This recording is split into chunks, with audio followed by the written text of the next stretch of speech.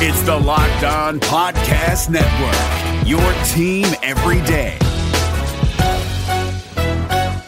Hey guys, Gronk here, calling a 30-second hair huddle. When it comes to tackling hair loss, Hims has you covered. From clinically proven regrowth treatments to thickening, shampoo, and conditioner. Just go to 4hims.com for a free consultation. Then a licensed medical provider can help you with your game plan. If prescribed, Hims ships directly to your door. Get your hair back in the game with Hims. Try today and get a 90-day money-back guarantee at 4hims.com. Just go to 4hims.com/NFL. That's 4hims.com/NFL. Restrictions apply. See website for full details and important safety information. Today's show is sponsored by Talkspace, the online therapy company. For a fraction of the price of traditional therapy, you can pick an experienced, licensed therapist you relate to and feel comfortable with. Each and every therapist has at least a master's degree and has completed over 3,000 hours of supervised work. To match with your perfect therapist, go to Talkspace.com/boom. And to show your support for this podcast, use code BOOM to get $30 off your first month. That's BOOM. Talkspace.com/boom. BOOM. You are Locked On Packers, your daily podcast on the Green Bay Packers. Part of the Locked On Podcast Network. Your team every day. And you are Locked On Packers. Hello, this is Bill Huber, the publisher of PackerReport.com, part of the Scout.com network, which brings you some of the best NFL and college football coverage that you will find anywhere. And today, it is our Locked On Podcast Network Behind Enemy Lines podcast with Sam Ekstrom of Locked On Vikings. And before we get rolling, I'd like to remind you to check out the rest of the great Locked On Network, which includes Locked On NFL, Locked On Fantasy, and Locked On Vikings. And Sam's got a great podcast, and he'll give you all the insight you need on Saturday's opponent. And please check out my work over at PackerReport.com. Packer Report members always receive a 10% discount on tickets. But through Friday, Packer Report members receive a 10% discount. Plus, if they spend $200 on tickets, they save $10 extra. If they spend $400, they receive an extra $20 off their tickets. So a little extra Christmas savings for you. And what a better way, I mean, there's no better way on earth to enjoy Christmas than a Christmas Eve game at Lambeau Field.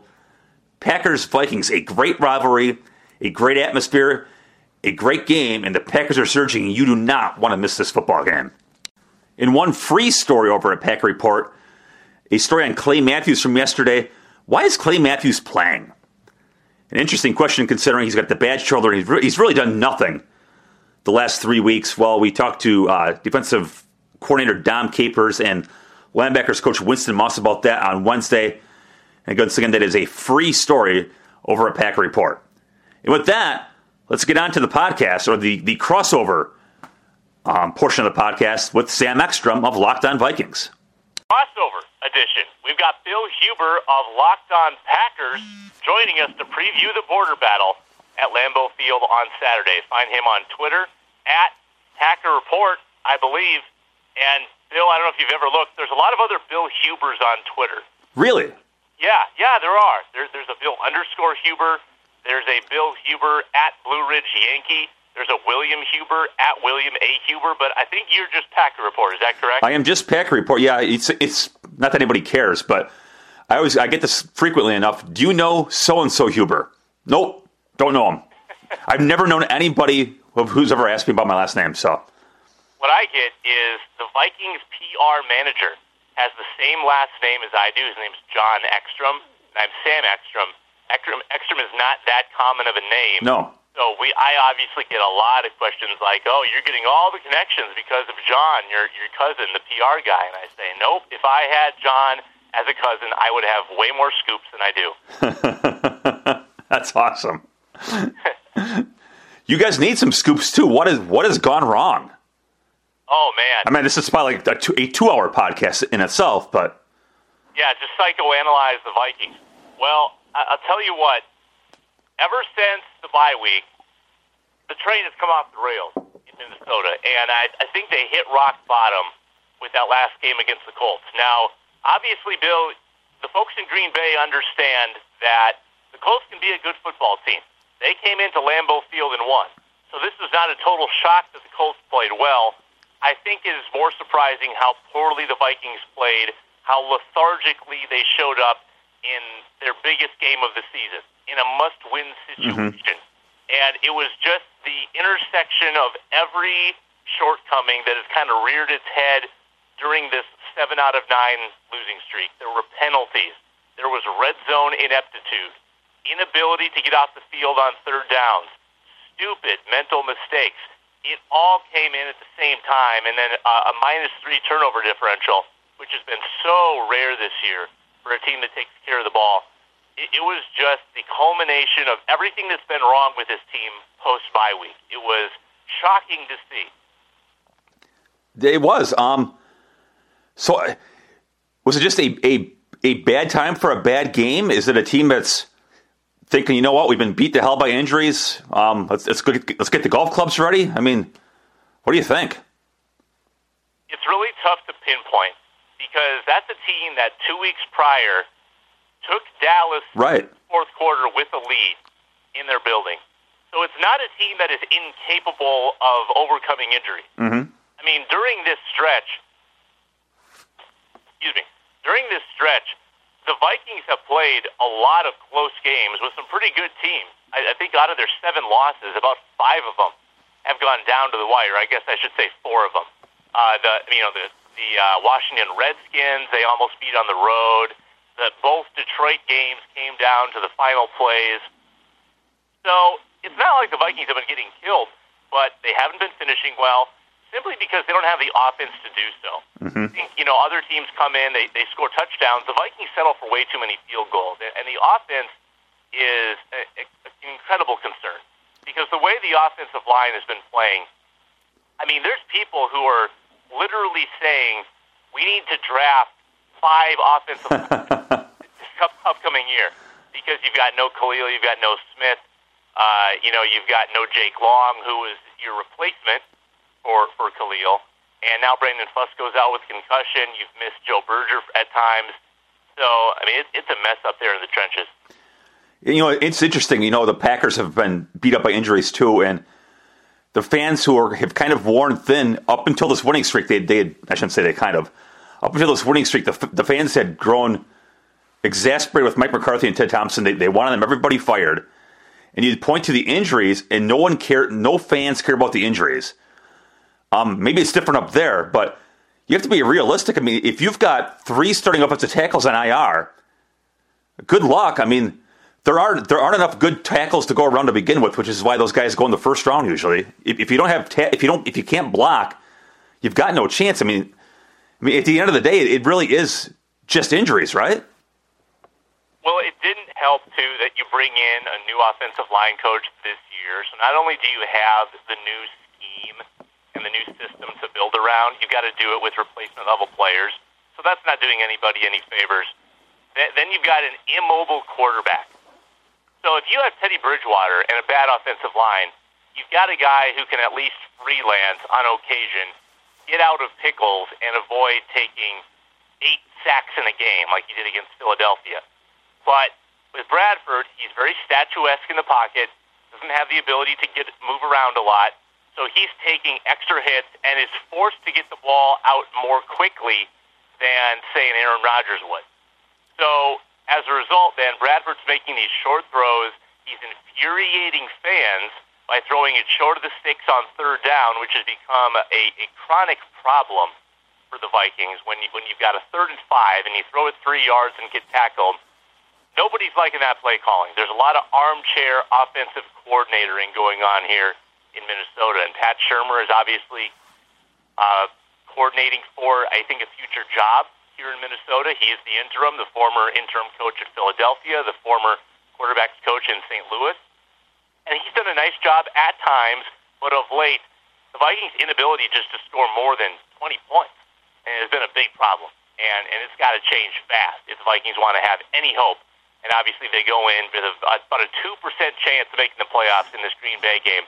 I don't know. I think on paper, this looks like a whitewash in favor of Green Bay. I mean, the way Green Bay has been playing 4 in a row, does winning heal all wounds with the perceived Rodgers rift with his teammates and his family? I don't think anybody's writing negative Rodgers pieces right now, are they?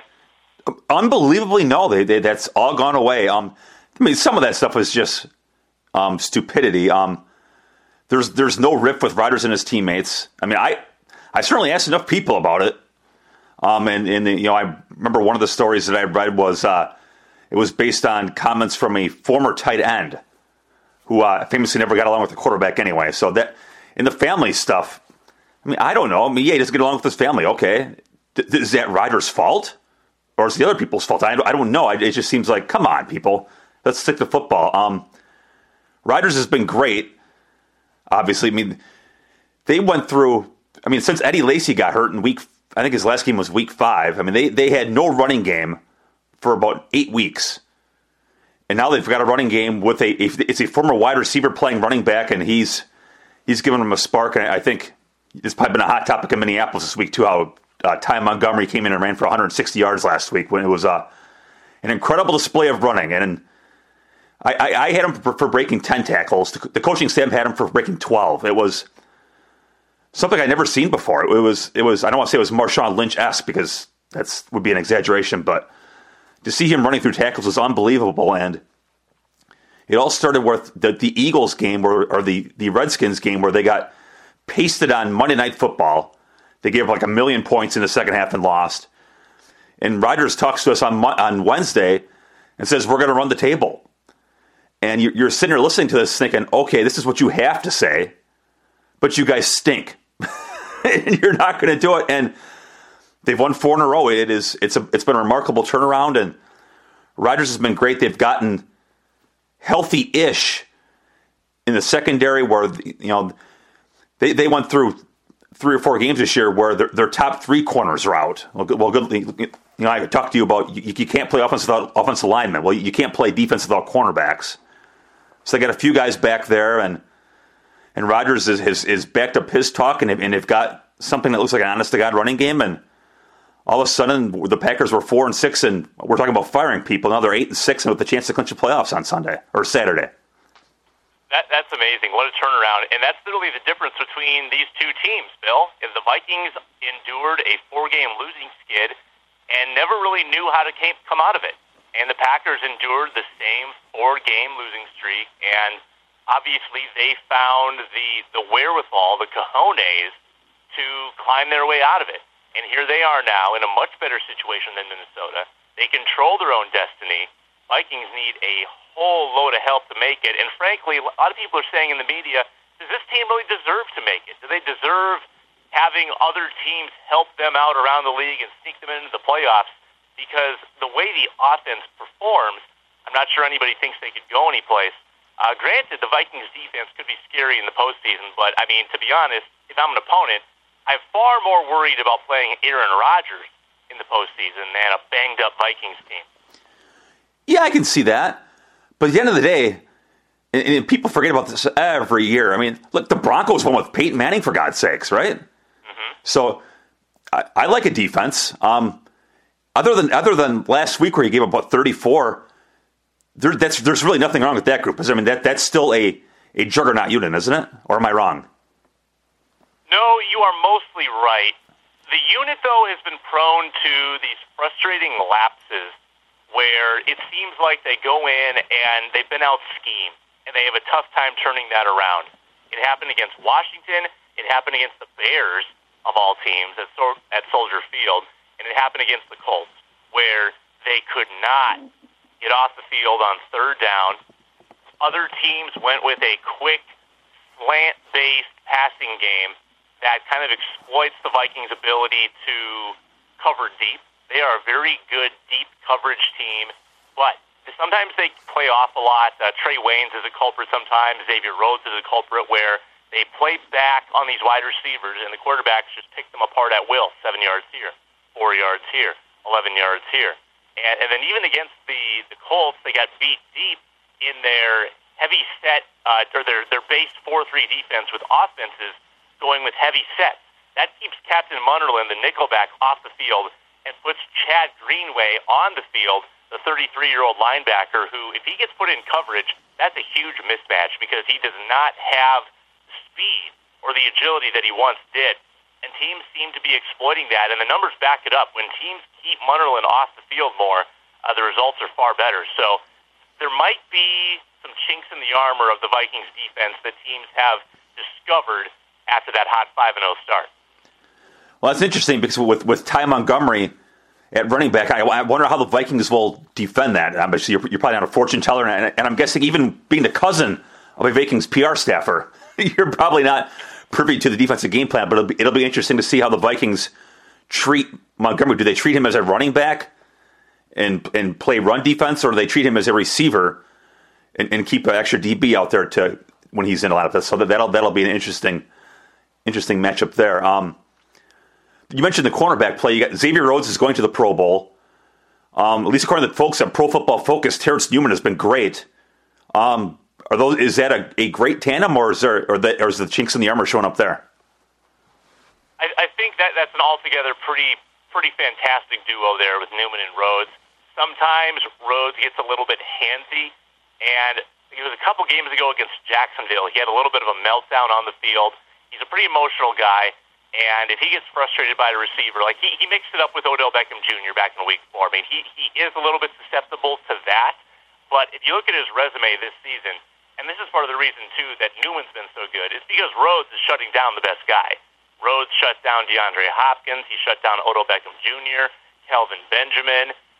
Did a great job against Fitzgerald and Floyd with Arizona a few weeks ago. So, I mean, it's an awesome duo of corners.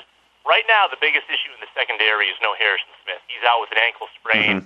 He missed the last 2 games. Probably going to miss this upcoming game as well. Not sure he'll play again this year. But without Smith, the Vikings don't have much experience and depth at safety. Anthony Harris, the second-year man, undrafted free agent out of Virginia, is his replacement, and Andrew Luck picked on him all day last week. So if Rodgers has the wherewithal to get it to that next level and test Harris's coverage skills, that could be tough for the Vikings. Now, how's that Green Bay defense holding up? You mentioned they got some guys back. They seem to have turned some things around. The guy who I was really impressed with was Mike Daniels. When the Vikings played here, Mike Daniels had a huge game that night. Has he still been pretty dominant? And how's that defensive line doing? Yeah, it's okay. I mean, gosh, the first 4 games of the year, the Packers are giving up 40 yards rushing a game and less than 2 yards a carry. It was unbelievable, and they've certainly slipped well off that pace. Last week against the Bears, Jordan Howard, a heck of a good running back who's arguably been better in some ways than Ezekiel Elliott. The Packers shut him down in the first half. Elliott got going in the second half, though. Mike Daniels is a great player. There's some Pro Bowl talk there. I think just the defense as a whole kind of weighed that down, though. The starting tandem of Daniels and LaTroy Guion, pretty darn good. But then it's, Kenny Clark is their first-round pick. He's a rookie. Dean Lowry, their fourth-round pick. He's a rookie. And their number 5 guy is Christian Ringo, a practice squad guy. So, the starting tandem's pretty good. The backups are kind of iffy. What they did so well, I asked defensive line coach Mike Turgovac about that on Wednesday. Or, God, these days of the week are screwing me up. Yeah, Wednesday. But what they did so well, and he said what they did so well is the defensive linemen kept at the same level. So rather than having one guy penetrate too far upfield, they basically stayed in the same plane, and it took away some of Peterson's running lane. So that'll be key for the Packers. And the linebacker core is a mess. Clay Matthews has a shoulder injury. He's basically playing with one arm. The other starting outside linebacker is Nick Perry. He's got a broken hand, and he practiced for the first time in a while on Wednesday with a big club cast on his hand. So at least that's not the outside linebackers. Is Julius Peppers, who's 36 and isn't being paid to play run defense. Dayton Jones is okay. And the other guys are non-factors. So, and you look at the inside guys where, Jake Ryan just coming back from an ankle injury that cut him out, and Blake Martinez was at practice yesterday with a knee brace, and so that's left Joe Thomas, their former dime linebacker, a 220-ish pound athlete playing run defense. That's probably not ideal either against Peterson. So they've got a lot of issues, and if Peterson's up to it, and if the line's capable of blocking, I think there's some opportunities there for Peterson, but he's only averaging 1.9 per carry, and the Vikings are less than 3. What's gone on there? Well, let me first toss this out there. Peterson yesterday, when he spoke to the media, was not guaranteeing he would play against Green Bay. He came out of that out of that Colts game with a little bit of a groin tweak, and the knee, of course, still healing. Maybe he rushed back a little too soon, but Peterson said he's one day at a time, would not commit to Saturday. So take that for what it's worth. Okay. Could be a little bit of smoke and mirrors on the Vikings' part. They like to play some games with the injury report. I know that they like to force teams to prepare for any possibility. But when it's the Vikings running game we're talking about, I'm not sure teams need to prepare that much because it's so mediocre. I think a lot of it's on the offensive line. I really do. Even without Peterson for most of the year, the guys are getting hit within like 1 yard of the line of scrimmage on average. There's just no push forward. They're not opening up holes. Yes, you've got maybe some vision issues with Jerick McKinnon, and maybe Matt Asiata isn't as shifty as you would like in a running back. But altogether, those guys were running in 2014 when Peterson was out with child abuse allegations, and they were middle-of-the-road running teams. So I think it's more so this new offensive line scheme is not taking as quickly as Mike Zimmer and Tony Sperano desired, and you know, the Vikings just do not have the ability to rush for big chunks. I mean, and I'm not sure what that comes down to, whether it's guys are not getting off their first block and getting to the second level. But, I mean, their long run this year, I want to say it's under 30 yards. Like, they don't have any explosive runs that would, up that average. So they're stuck down there in one of the historically worst rushing offenses in modern NFL history. They've been hovering under or right at 3 yards per carry all season. That's not going to get it done in any sense. And that's another big indictment of the offense. And that's why Sam Bradford's really been hung out to dry. Because, I mean, against Indy, they ran it 3 times. He threw it at 42. Against Dallas, they ran it, I think, 17 times. He threw it 50. There's no balance to the Vikings offense right now. And when you're only throwing it 6 yards per attempt, it's tough to sustain a long drive down the field without making some mistake, whether it's a turnover or a penalty that sets you back. And the Vikings don't have the explosiveness then to get it downfield in big chunks to make up for those mistakes. It's amazing. I was looking at the stats yesterday, and they're averaging 9.8 yards per completion.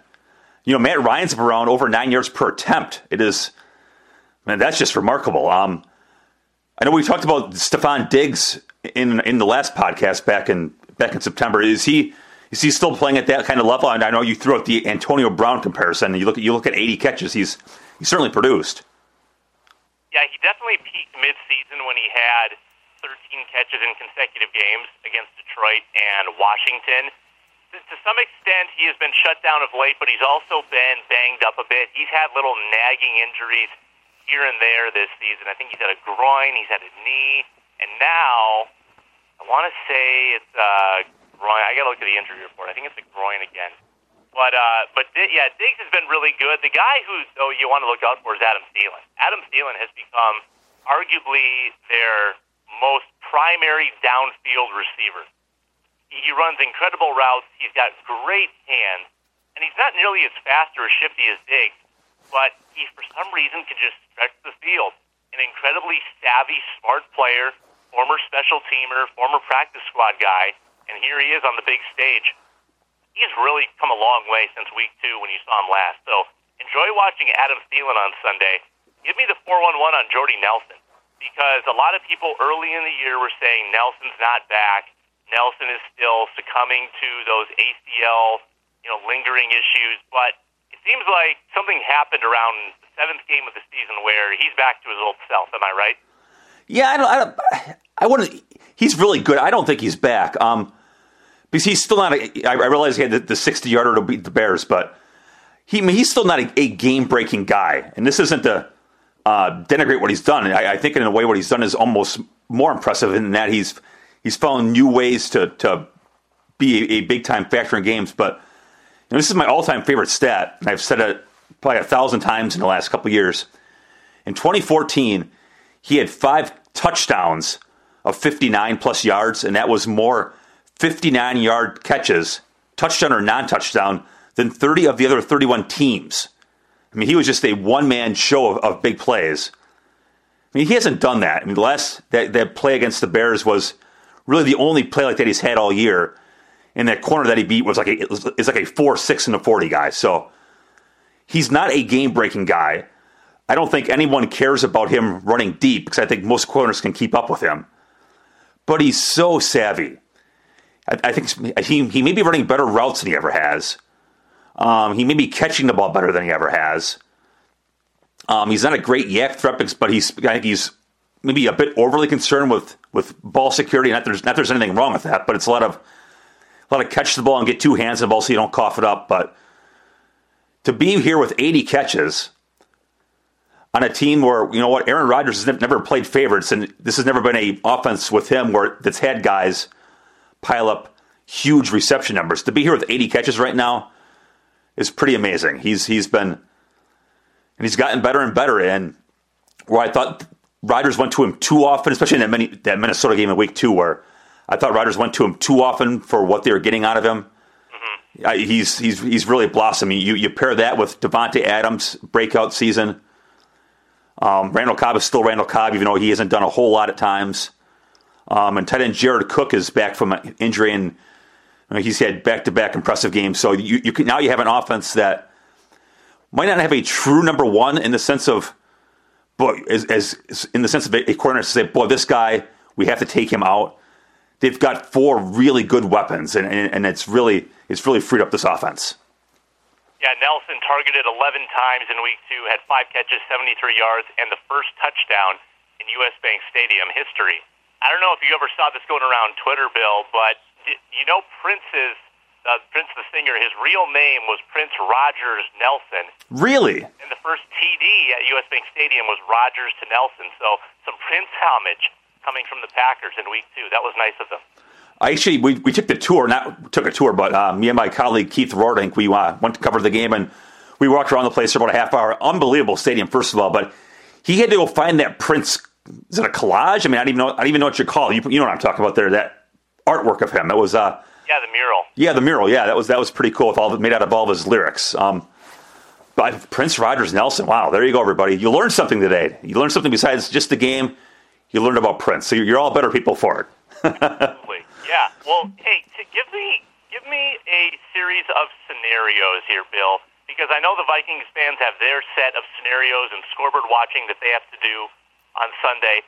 What's the Packers situation? So give me, if they win and if they lose, what the playoff picture looks like. If they win, we'll start with the easy one. If they win this game, then they go to Detroit next week for the division, regardless of what Detroit does at Dallas on Monday night. And in one of the all-time great scheduling breaks, the Packers play on Saturday, and the Lions play Monday night. So Green Bay gets like 2.5 days of rest to get ready for that Week 17 game. So that's a huge edge there. So that's the easy part. The more complicated part, as my Tigger would say from the Winnie the Pooh books I have to read to my kids all the time, the more complicated part would be to clinch this week, and that would be the Packers have to win, and then everybody else in the world has to lose, and that would be Tampa Bay has to lose, Washington has to lose, and Atlanta has to win their game, which would clinch the division for Atlanta, and that puts Tampa Bay into the wild card picture, and Green Bay would eliminate them. So they're all doable.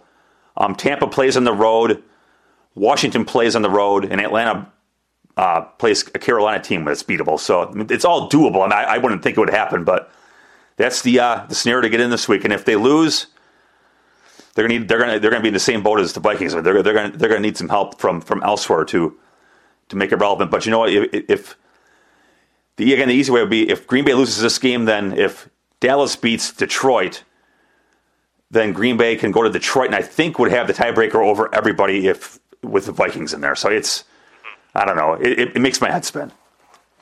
Yeah, it's wild. The Vikings are in a scenario where they need about 13 things to happen, and they've had 2 happen so far. So maybe this is the year that the Vikings win the lottery and get lucky. They needed a Dallas win last Sunday night. They got it. Then they didn't need a Washington win on Monday night, but it would have been really nice, and they got it. So now, basically, to survive to Week 17, the Vikings need to beat Green Bay, obviously, and they need a New Orleans win over the Bucs. So it's going to work out great for Fox because the Vikings play at noon. Then let's say the Vikings win the game. Not convinced they will, but let's say they do. Then all the Vikings fans will tune in for the late game. see if the Bucs can win or lose against the Saints. So I think it's going to work out well for the networks. Yeah, same with Green Bay fans, too. Same deal. With Packer fans need a Buccaneers loss to the Saints. So same boat here. Yeah, genius TV marketing executives, apparently. Let's get a prediction from you, Bill. I think we're running out of time here on Locked On Vikings, Locked On Packers crossover. Do you think the Packers continue the winning streak? And if the Packers win, what happens? And if the Packers lose, what happens? Give me kind of a scenario for both. Yeah, I think Green Bay wins. I'm going on a limb. For the record, I am 7-7 on my weekly pick, so don't take this to any bank. That's about what I am, too. It's awful. This is kind of like, I remember I would bring my kids, my 4K home from school, and I would drive past this house where there's these Shih Tzus in the yard, in a kennel, and they sit around the yard chasing their tails. And I'm thinking, and this is me picking games, you're just chasing your tail, thinking, well, Green Bay is playing better. I'll pick Green Bay, then they lose, and I don't know. But anyways, I'm picking Green Bay, so obviously they're just playing better, and the Vikings offense is such a train wreck like we've got into. So, Green Bay 24-10. It's going to be a struggle. But Vikings defense is really good, and Zimmer's done really well against Aaron Rodgers. I don't think it's going to be a walk in the park, but maybe it'll be a close game, and maybe they force a mistake and tack on a touchdown. So Packers 24-10. The scenario where they lose this game, though, the Vikings are dang good on turnovers, and it's going to be. It'll be a relatively nice day, but it's still December. I mean, you can see him coughing one up. I can see the secondary giving up a big play, even though that hasn't been the Vikings' MO. In a game where points could be at a premium, it could just be a mistake or two, one way or the other, that swings things. So I can certainly see the Vikings win it. I don't think it'll happen. How about you? I also do think the Packers get this done, but I think it's a mini bounce back from the Vikings and that they're competitive into the fourth quarter.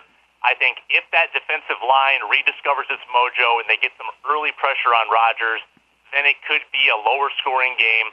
The Vikings defensive line was terrific for 4 weeks, and then they ran into Luck and the Colts, and they really didn't have any chances to rush the passer because they couldn't stop the run. They gave up the most rushing yards they have all year, actually, against Frank Gore and company. But they had 13 sacks in the previous 4 games. So that's a defensive line capable of wreaking some havoc. I think they'll have a miniature renaissance against Green Bay on Saturday. But I think it's going to follow the script of so many other games this year, in that when crunch time comes around, the offense is not going to be able to get it done. And even at times this year, Bill, the defense has faltered in big situations. They've done so against the Lions a couple times and against Dallas in the fourth quarter. So I think Green Bay wins this one about 23-19. I think Vikings fans will regret settling for so many field goals with Kai Forbath, which has been another perpetual problem. And I like Rodgers' chances at home in a must-win game where he rarely loses. I mean, I guess the Vikings have to channel some of that mojo that they gathered Week 17 of last year, right, when they won at Lambeau. But this is a much different team. This is a less disciplined team and a less healthy team. And there's no momentum right now for Minnesota. Very different situation. It's all about pride, right? And from my outside perspective, I would assume they'll play for Mike Zimmer, and it is the Packers, and I would assume that the Packers will probably get their best shot here. You would think that. I think that was the argument up until last week, and now everything's on the table. Now no one knows. Everyone's been at a loss for words all week in the locker room. Coach was at a loss for words on Sunday and Monday. Nobody has a good explanation for why you lay an egg at home against the Indianapolis Colts, who were 6-7. It's not like they're a world beater. So playing for Zim is certainly a valid thing because of his eye issues. Obviously, he missed the Dallas game earlier, and he's really been tough on the guys, and they've all said how inspired they are by him, but they did not play like inspired football players against the Colts. Packers, I think, have a great chance to win this game and move to 9-6. Well, it'll be a great game. Sam Ekstrom from Locked On Vikings. Check him out, everybody. And Bill Huber at Packer Report on Twitter. Thanks a lot, Bill. We'll be watching. Thanks, Sam. Enjoy the game Saturday, and Merry Christmas to all the people over there in Minnesota. Merry Christmas to those cheeseheads over in Green Bay. All right. Take care. Take care. Is democracy in danger or decline? Condoleezza Rice, William Galston, and Carlos Gutierrez and others take on this question in the fall edition of The Catalyst, a journal of ideas from the Bush Institute. Surveys show Americans place less trust in institutions like the media and business. Others contend America has faced far more challenging periods and emerged strong. Leading policymakers, Bush Institute experts, and respected journalists take on this debate. Read about it at bushcenter.org/catalyst.